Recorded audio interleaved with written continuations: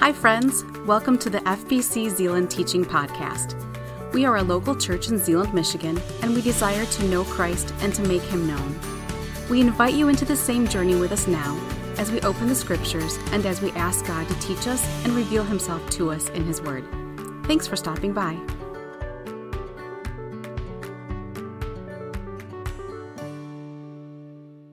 Happy 2022. This is my first time I've been able to greet you with that this morning. So thankful for all of you here, all of you joining online. I was one of the online people last week. We came in from some travel out of town and were able to join online amidst the snow of last weekend. And that was a great thing. I'm thankful for Pastor Tom changing gears because our teaching schedule has changed 3 times in the last 2 weeks for this first couple weeks. And so we've been shifting in real time due to various things. I'm just thankful for him and thankful for our team who's able to do that. We're going to be in the book of Colossians this morning. So I invite you to turn to Colossians chapter 1. Matt said it right. The reason why we have budgets and the reason why we have ministries and the reason why we invest money in a facility in order to have like a place to meet in warmth in the auditorium and comfort for people throughout this facility is really to make disciples. It's to build the kingdom of God, and that's God's invitation to each one of us today. And I always love to see how God does this in so many different ways throughout the course of a lifetime, course of a year even the course of a week. I heard from a mom in our church recently, this past week, and she said that her son came home and was asking spiritual questions about who God is and what Jesus did. And through a conversation with her and then a conversation with his grandpa, he put his faith and his trust in Jesus last week. And I went, absolutely. You know, so exciting to see young people and not young people, or not as young people, I guess, in that category, come to faith and grow in their trust and grow in their walk. And I imagine even in this room, we've got some people who you're very new in your faith, and bless the Lord for that. We've got some people who've been walking with Jesus for several years, and you're still learning what it means to walk after Jesus. Bless the Lord for that. We've got some people who've been walking here with Jesus for so many years and have learned by experience and real life that God is faithful, even when we struggle with, God, what are you doing in my life? We want to be a church that equips and builds disciples who build and equip disciples. That's what we want to do. And that mission comes from Jesus himself. In the latter part of the Gospel of Matthew, Jesus says it this way. He tells his disciples, the people gathered around, he says, I want you to go into all the earth. Right? They're gathered in Jerusalem. They're right in their area of Jerusalem right there, near that in the Mount of Olives. And he says, I want you to go into all the world. In other words, he says, I don't want you to stay here. I want you to go, and I want you to make disciples. All right? That's the active thing that they're to be doing. Make disciples of all nations. Baptizing, that's one of the ways that you make disciples. Baptizing and in teaching them to obey everything I've commanded you. And I love it, though, is because at the end of this portion of Jesus' ministry here on earth, he says, but don't worry, even though I'm going away, I will be with you always, even until the end of the age. We serve a God who didn't just come and leave. He came and he left us with himself. He's the Word who became flesh and made his dwelling among us. He's the God who took up residence and tabernacled amongst us. And he lives in you and I by the power of the Holy Spirit today. And one of the very important things for us to always constantly keep before us is this truth that God walks with each one of us. And he wants to help us become disciples so that we can help make disciples of all the nations. There's a couple of when we talk about making disciples, there's some barriers we have to this, right? One of the biggest barriers I've found, at least in part of my walk, is an issue of identity. It's an issue of identity. Identity is how we think about who we are in light of who God is. See, when we talk about identity, it breaks up into 2 categories. What is my view of God, and what is my view of myself? God designed us to have a right identity of who we are in his sight. And this morning, we're going to just do a series of 2 messages this week and next week from the book of Colossians. And here's the point I want you to get this morning. Before God calls us to the world, he calls us to himself. Right? Before God calls us to the world, he calls us to himself. You could put it this way. The way to walk out in its fullest form, being a disciple of Jesus, is to have a right view of God and a right view of yourself. Because when those 2 things align and we come to God for everything we need, we walk not in our own power, we walk in his. We walk not to do our own mission, we walk to do his. Before God calls us to the world, he calls us to himself. I was in a class earlier this week through Moody Seminary. I've got a couple classes left, and I had a class this week with Dr. Crawford Lawrence. And it was about leadership and Christian leadership.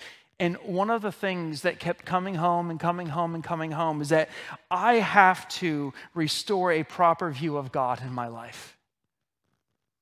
There's a lot of things that we call awesome, right? Man, that food was awesome. That movie was awesome, or that music was awesome. One of the things God has been reminding me is there is one thing, one person who is awesome. One person who should take our breath away, who should make us stop in our tracks because he is holy, holy, holy. And that God who is awesome, the God of Abraham, Isaac, and Jacob, the God who is the great I am, has come to put meaning and value and purpose within his people so that we become people amidst all of our breaking and our failures, who become remolded and reshaped by God for serving God. In Colossians chapter 1, let me get there really quickly. In Colossians chapter 1, one of the things that Paul is doing is he is putting God on display. He says this in the first couple verses. Verse 4, let's start at verse 3. He says this: "We always thank God, the Father of our Lord Jesus Christ, when we pray for you. For we've heard of your faith in Christ Jesus and the love you have for all the saints because of the hope reserved for you in heaven." He says, "You have already heard about this hope in the message of truth, the gospel that has come to you. It's bearing fruit and it's growing all over the world, just as it has among you since the day you heard it and recognized God's grace in the truth." In this introductory blessing, Paul grounds everything that he's going to say on one thing: Jesus, the gospel of Jesus. And notice what he says. He says that you have this hope in the message of truth. And if you don't know what the message of truth is, he says the gospel that has come to you. The gospel didn't come just because people went looking for it. It came as a revelation of God through his son, Jesus. And it says that this gospel that has come to you, it says it is bearing fruit. Now notice, he does not say you are bearing fruit. He says it is bearing fruit. The idea is this. It's kind of like what Jesus says in John 15. He says, apart from me, you can do nothing. He wants to underscore that the gospel is what brings fruit in our lives for the glory of God. Before we can go and do anything in partnership with God, we first have to come to God, because it's through God we have everything we need. He says it is bearing fruit and it is growing. But lest we think that human interaction with the gospel is unimportant, he says this in verse 7. He says, "You learned this from Epaphras, our dearly loved fellow slave or servant. He is a faithful servant of the Messiah on your behalf, and he has told us about your love in the Spirit." Paul says, you learn this from Epaphras, who is a faithful servant. And he's basically saying this, that while faithful people carry on the gospel, it's the message of truth working in them that is bearing fruit. In other words, it's God's work in you and in me that bears fruit for the kingdom of God. Elsewhere, Paul says that this gospel is the power of God for salvation. And the center of the gospel is Jesus. In 1 Corinthians 1, you don't have to go there, Paul tells us that those who are called by God, that for those who are called by God, Christ is God's power and God's wisdom. Paul's message of preaching and what he called all disciples to, what he calls you and I to, as followers of Jesus, is this, is to proclaim Christ crucified and to walk in the hope and the power of the gospel of God, because Jesus alone is our life, our hope, and our salvation. Before God calls us to the world, he calls us to himself, because if we don't start with a daily active walk with Jesus, we miss everything God wants to do in the fullness of his power and his grace. We make it our aim to proclaim this gospel here at First regularly as we gather. In the gospel, there's a short form of it in this, and this is like the essence of the gospel, that Jesus came and he died and he rose again to pay for your and my sins, to make us right with the Father. But I always like to think of that and remember that in light of the broader context of Scripture, right? We, as a church family, we've encouraged you to jump into reading through Scripture this year, not just to read it, but to get to know God better through it. And I love going back to those early pages in Genesis, because it reminds me of how God created and the intention and the purpose that he had. It says, in the beginning, God created the heavens and the earth. And it says a couple verses later that he made this and it was good, and he made this and it was good, and he made this and it was good. And he comes to day 6 and he creates mankind in his image. Male and female, he created them. He created them as his image bearers. He created them as people to steward and to reflect his heart and his purposes for the world. And he created them for a relationship with him, unstained by sin.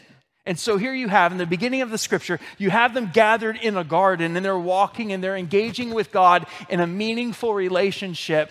And then we read, so there's like creation. And then we read in Genesis 3 this past week that something deeply life-changing happens. The man and the woman, Adam and Eve, they choose to rebel against God. And in rebellion, what rebellion is this? They basically say, God, I don't want to do what you've called me to do. I want to be you.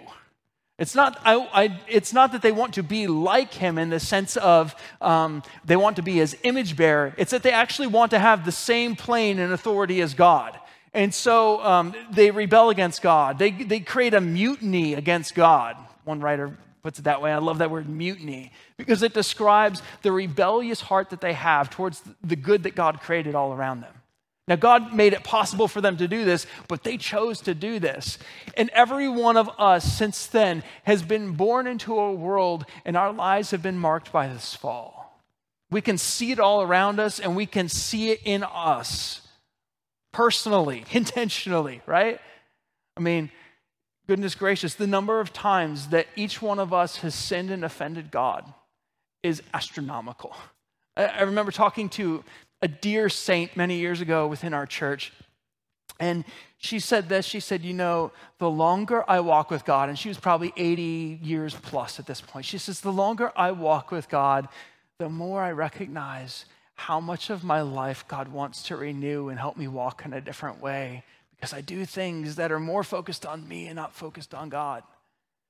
It's this idea of rebellion, mutiny against God. But God, even in these first 3 chapters, he doesn't just stop it there. He doesn't say, you've sinned against me, no more, done.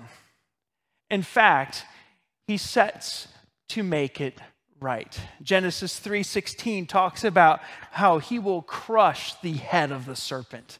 This great messianic prophecy that reminds us that God is not finished with sin. Now God, after the sin, which broke God's heart. He drives Adam and Eve out of the garden because where there's sin, there's a break in this relationship and fellowship with him. He drives them out of the garden. They realize that they're naked and that they have shame. Before they were naked and didn't have shame. Now they're naked and they have shame. So God kills an animal for them, and he gives them these skins in order to cover themselves. And by doing this, the first death in the world has begun. And this image of sin causes death begins. Sin causes death, and this begins. But God creates a way. He doesn't just leave humanity on its own. Rather, through the course of Genesis, and we read about Abraham and we've read about Isaac, and we just started reading Jacob's story this weekend. And these are faulty men whom God makes a covenant with. They covenant with God. And God covenants with them because he wants to be in relationship with them. We'll read about Israel. We'll read about Israel's unfaithfulness. We'll read about God's faithfulness to Israel. All the while, God is going to do something to bring about redemption. Right? God doesn't just create and let everything go after this rebellion. He says, no, I'm going to step into this, and I'm going to make a way for there to be made rightness between me and humanity. And that's through his son, Jesus, the gospel. Jesus died and rose again so that we can have life in his name. But that's not even the end. Like that would be enough, right? That's not the end. The end of the scripture, which we'll get to eventually. We're going to study Daniel, Revelation this year. We'll be reading Revelation come next December together as a church. It says in the latter part of Revelation, behold, the dwelling of God is with men. He will be their God. They will be his people. And Almighty God will be with them. He will wipe away every tear from their eyes. Neither will there be no more sorrow, no pain, because the old order of things has been passed away. And it says that God will make everything new. And in a world that's broken by sin and by the effects of sin through literal physical death and through illness and through harming one another and all these things, God will set those things right. Amen? And until then, we long and we groan and we wait for that day. But God has not left us to ourselves. He gives us his spirit because what God created in the garden, where he established relationship, not just perfectness, he established relationship with him. What he established there, he wants to have with me and you today. He invites us into that. And there's an active part that we play in engaging in this relationship with him. There's the longer form picture of the gospel.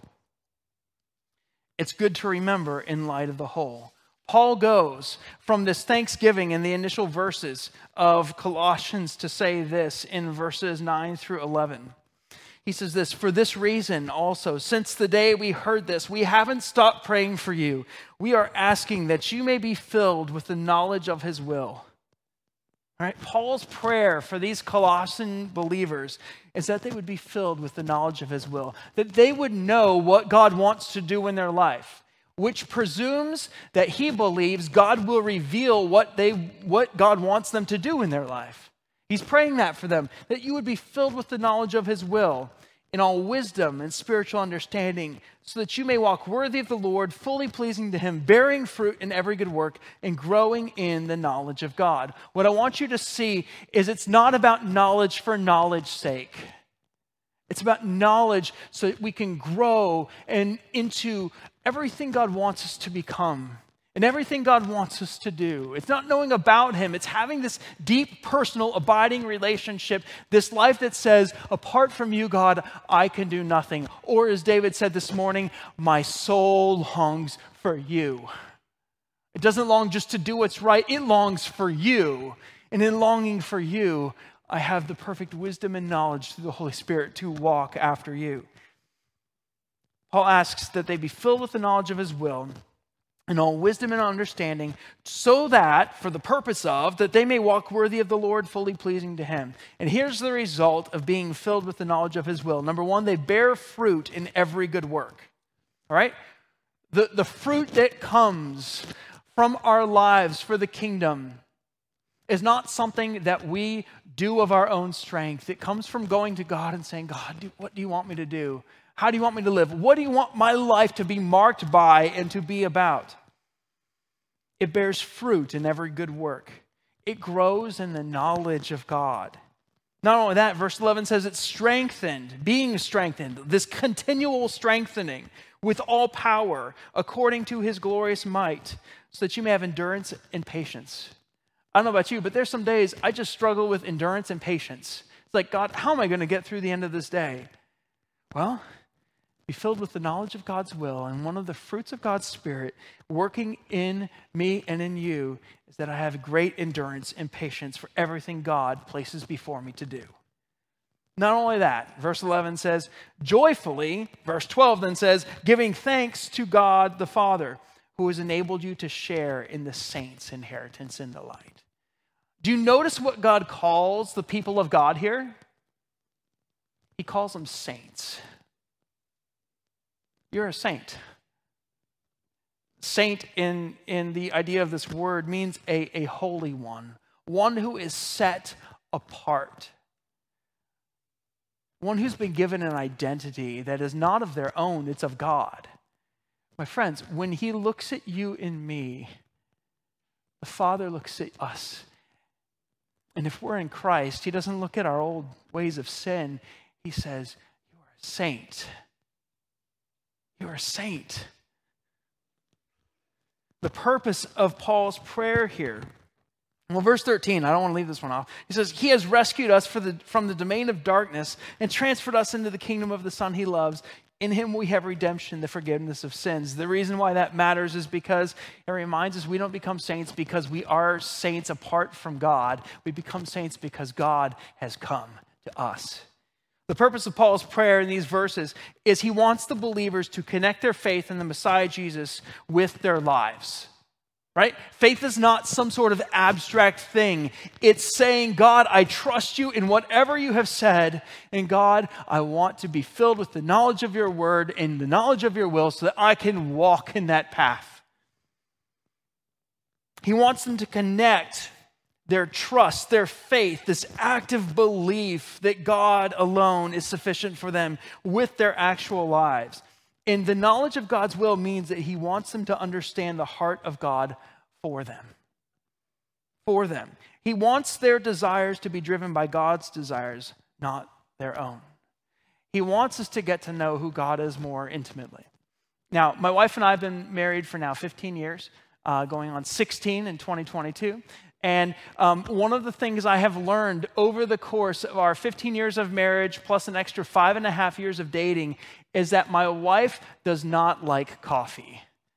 You should have a gasp. Like, this is just big news. Because if you know me, like, I roast my own beans. It's a very, like, I love coffee, right? But if I sought, or if I seek to love my wife the way I enjoy things, if I were to come up to her and give her a big hot steaming cup of Ethiopian yirgacheffe, for those of you who aren't coffee nerds, coffee. If I were to give that to her, she'd go, thank you. Ugh. She'd probably even try it just to humor me because she's that kind and gracious. But if I were to come up to her and I were to give her a cup of her favorite tea, she'd be like, now we're talking. What God wants to invite you and I into is a relationship where we don't love God the way we want to love God. We want to love God the way God wants to be loved.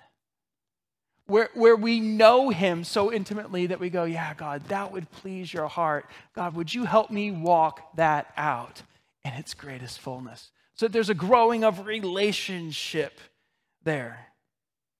At the center of this transformation that Paul is describing in Colossians is the person of Jesus Christ. And stop for a moment and let's look how Paul describes him in Colossians chapter 2.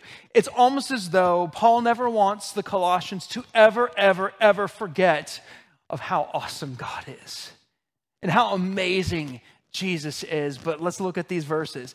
And would you just for a moment, as we read these, would you just allow your heart to take in the truth of them? Spirit, would you let us understand in greater measure this truth? Think about this with regard to Jesus. He is the image of the invisible God. He's the firstborn of all creation. For everything was created by him in heaven and earth.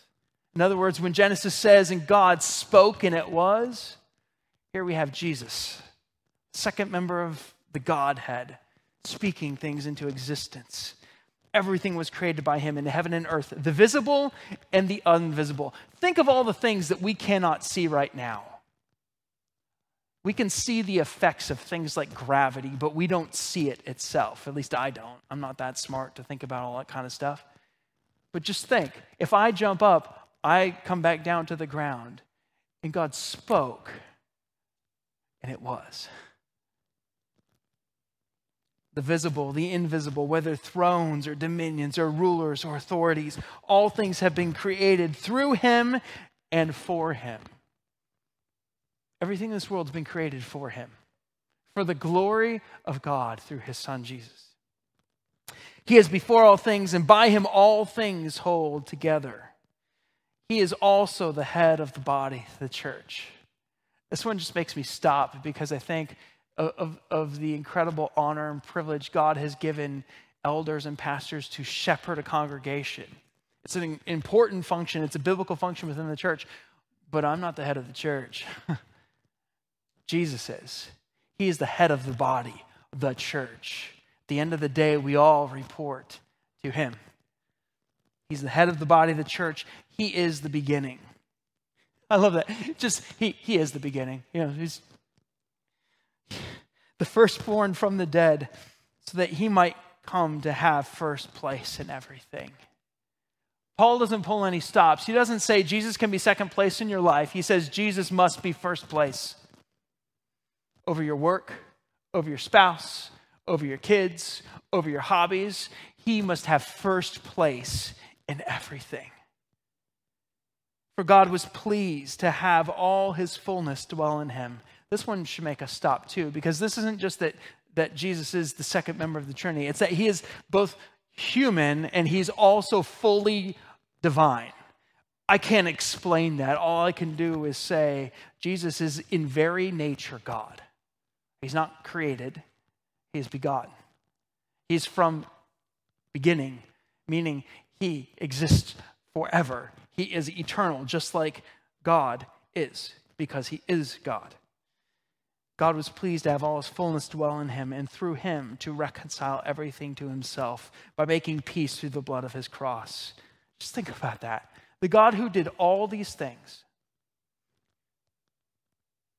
he sought to reconcile.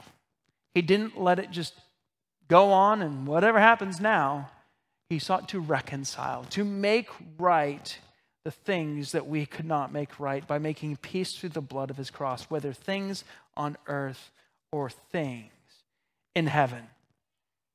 Verses like this should just cause us to stop and to worship. This isn't just academic. The God of the universe comes not only to make the wrong right, he comes to take up residence and to recreate, to make a new creation where there has been rebellion and sin against him.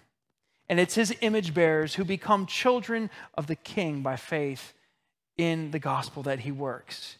And this is just incredible. This brings incredible power to our lives, knowing that the God of the universe lives within us by his Spirit so that we can walk after him. Think of the position that brings us. Like we are saints. We are his children. We've been made righteous through the working of God. Think of the honor and the responsibility and the hope that this brings to our life. I said earlier, a common barrier for us in making disciples and really even being disciples is our identity. This idea of our view of God and our view of ourselves. God didn't just give us a mission to go make disciples. He gave us himself through whom we can actually serve him and accomplish that mission. This is one of the many things that should drive us to a greater awe of God in our lives. Before God calls us to the world, he he calls us to himself because he never wants us to forget whom we serve and how awesome he is. How awesome he is. For Paul, life is all about Jesus. And Colossians goes to talk about those verses. And I just want to close by looking at a couple of verses really quick from Colossians chapter 3. Next week, we'll look at some more verses from Colossians chapter 3. But I want to look at verses 1 through 4 of Colossians chapter 3. For Paul, life is all about Jesus. The cornerstone of the Christian is that they're no longer far from God. They're reconciled. They're part of a family. They're sons and daughters. They're saints of the Most High. They're priests. They're people who serve a higher calling than themselves. We're even temples in whom the Holy Spirit resides and dwells. And Paul says this in chapter 3, verse 1 of Colossians. He says, so, yours might say if, you might say since, because of all of this, he says, you have been raised with the Messiah. In other words, he's saying, if his life has become yours, you're part of this family. And since you've been raised, I want you to, he writes to the Colossians, I want you to seek what is above, not what is below. And I think the first thing to seeking what is above is restoring the awe of God in our life. Restoring the awe of God in our life. I was reading a book this last week, and it's a book written by a pastor for pastors, and it's really like it's a real, not slap in the face, it's a real push into the reality of some of the challenges that pastors face.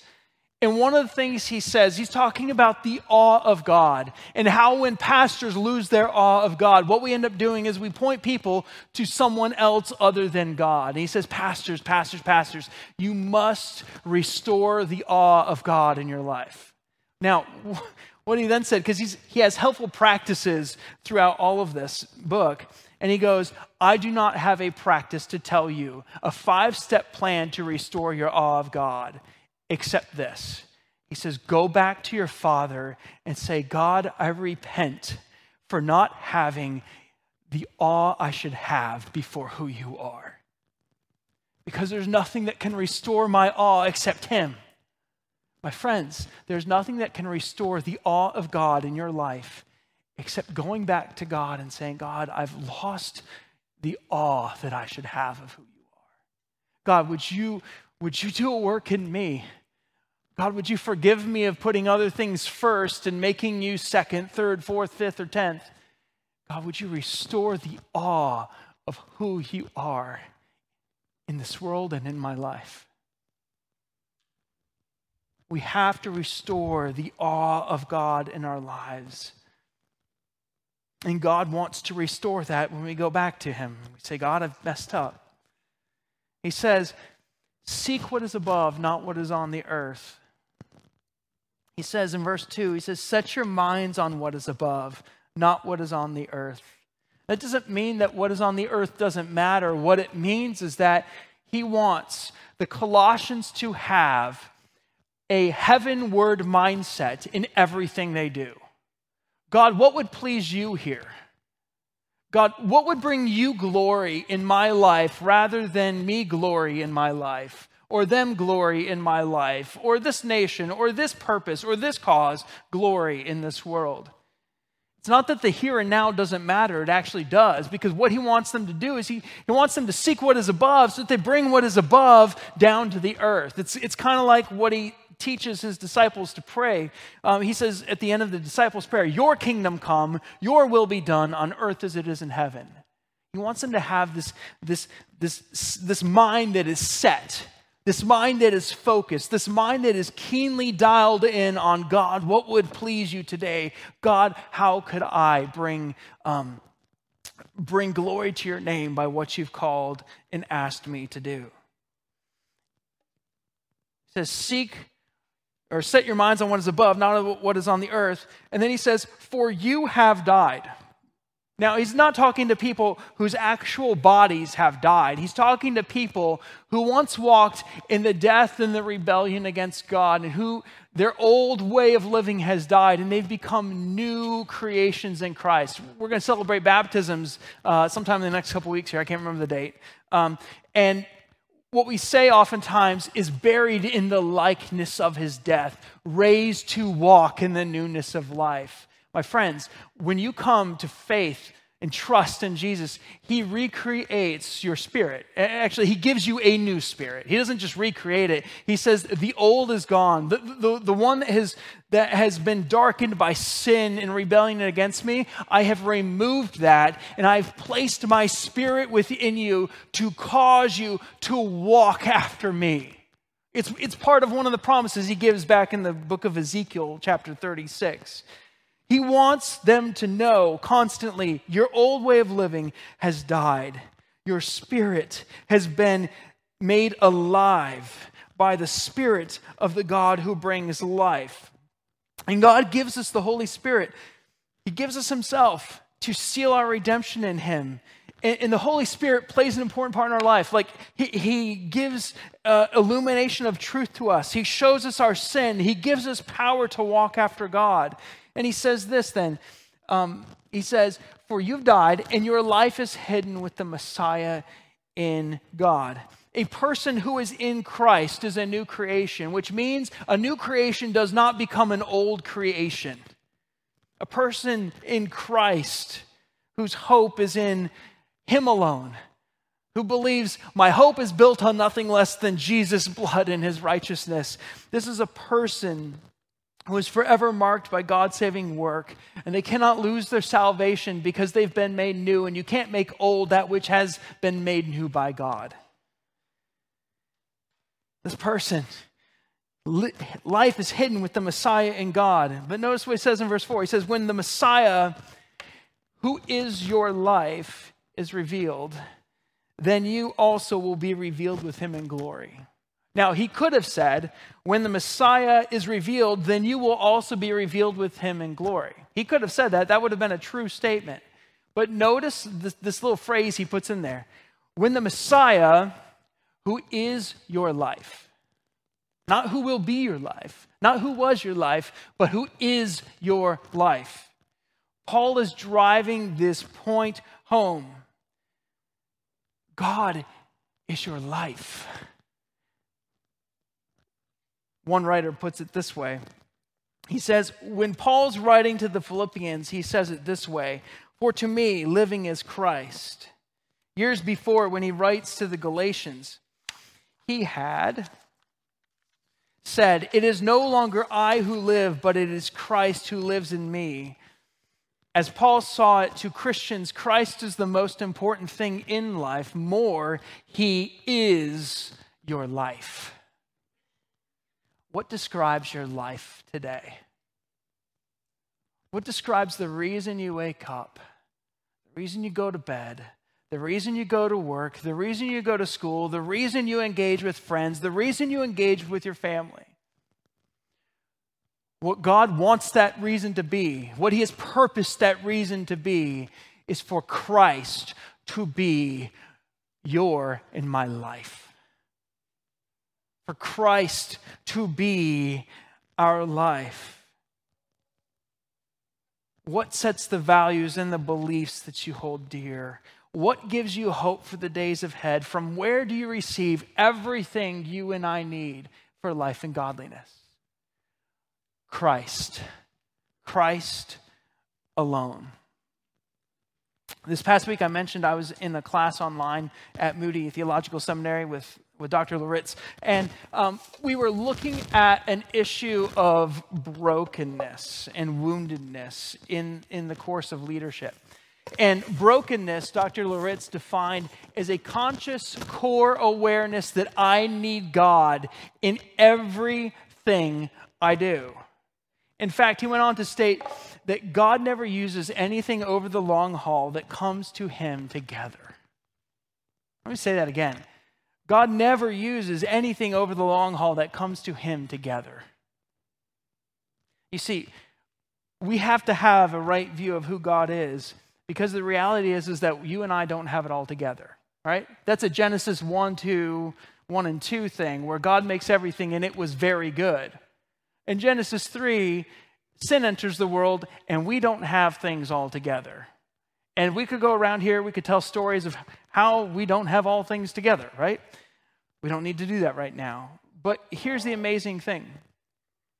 We are not born perfect or without sin. We are born into a wounded world and we feel this effect of sin upon our life. But when God redeems us, he begins doing a work of a craftsman, building up pieces or picking up pieces of our wounds, which he uses for his glory. He fashions them in a different way that we can't fashion them ourselves to give purpose and meaning even amidst tragedy, because Christ is our life. Things like failed marriages, things like stubborn sin issues that we struggle with every single day, pride in our perfection or our successes, challenges we have with raising kids and doing things right and then doing things wrong and all this, roller coaster of things. Lost jobs and broken relationships at work, broken trust, false accusations, even declining health. We all experience woundedness in this world. And we tend to operate, or at least I tend to operate, as though I am self-sufficient, but frankly, we are not. We are not. Now, I love Dr. Lord's description of brokenness because it's different than woundedness. Woundedness is something every one of us here has. When we stay in a state of woundedness, however, woundedness or being wounded by like walking in this woundedness means that we begin to be dominated by what has happened in our lives or the things that we struggle with. Being wounded is looking at the wound more than looking at the one who wants to take that wound and bring healing and bring hope and bring truth. Everyone has been wounded, but not everyone is broken. Brokenness does not equal woundedness. Brokenness, I mentioned, he defined as a conscious core awareness that I need God in all things. Here's what happens. When sin comes into the world, we take a cracked pot, or we take a pot. I bought this yesterday. They actually sell these in the middle of winter. They looked at me kind of weird. When sin comes into the world, what happens, though, is it goes like this. And we're left with shattered pieces. We try to take these pieces, we try to pick them up, we try to refashion them, we try to put them all together, and when we do this without God, what we end up with is a pile of wounds. You felt them, I felt them. Brokenness is the process that begins God's healing, redeeming work. Not every wound is made right this side of eternity. But what God begins to do is he begins to refashion, to reshape, to remold that which is broken to make it whole again. Our part in this work is to live with this conscious core awareness that God, I need you in all things. In fact, Christ, I need you to be my life, because without Christ being my life, I walk in the shattered pieces of my woundedness. But God, who is rich in mercy, he says, come to me, all you who are weary and heavy laden. Come to me with all of your wounds, and let me begin to do the work of a potter, to refashion, to reshape, and to give purpose and identity for your life. I'm probably not going to plant anything in this year, but maybe it's worth a shot. But what God wants to do, he wants to say, when you come to me, in my grace, I meet your wound. and I begin to refashion you into the person I've designed and created you to be. Brokenness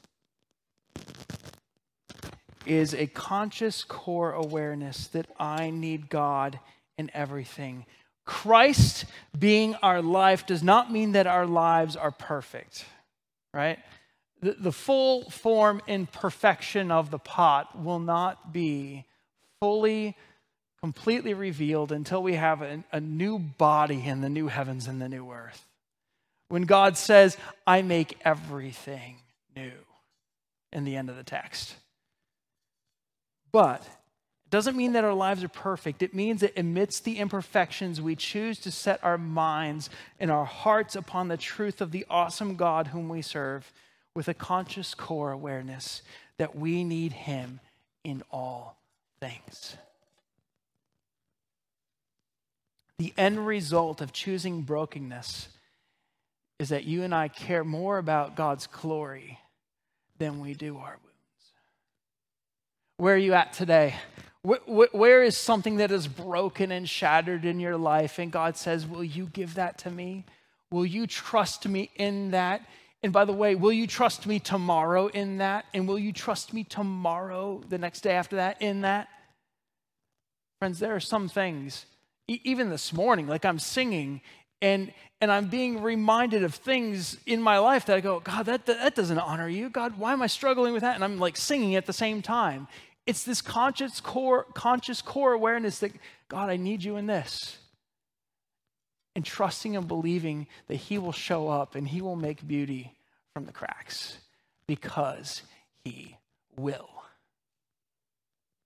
Our Father and our King, we thank you so much that you restore in us an image and identity that you created long ago in humanity. God, we want to not just be your image bearers. Every person is an image bearer, but we want to be your sons and daughters who walk in the fullness of that image. And God, we need you to help us do that today.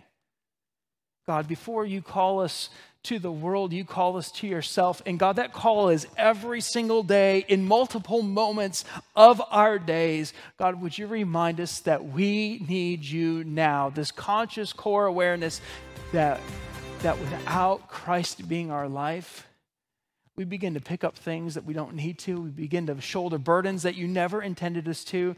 God, would you remind us here in the middle of our wound that you meet us in brokenness for the glory of God, because it's through that brokenness that you show to the world your glory, your majesty, and the work that you do and have done through your Son. God, we trust you in this work. We commit ourselves to you in this work. And God, we pray that your kingdom would come and that your will would be done on earth as it is in heaven. That you would give us today our sufficient needs for today. That you would forgive us as we've forgiven others. That you would lead us not into temptation, but that you would deliver us from the evil one. Because God, yours is the kingdom, yours is the power, yours is the glory forever and ever. Together we say, amen. Thanks for listening. We hope that what you heard inspires you to take the next step in your faith. If you have questions about this message or would like more information about our church, we invite you to check us out at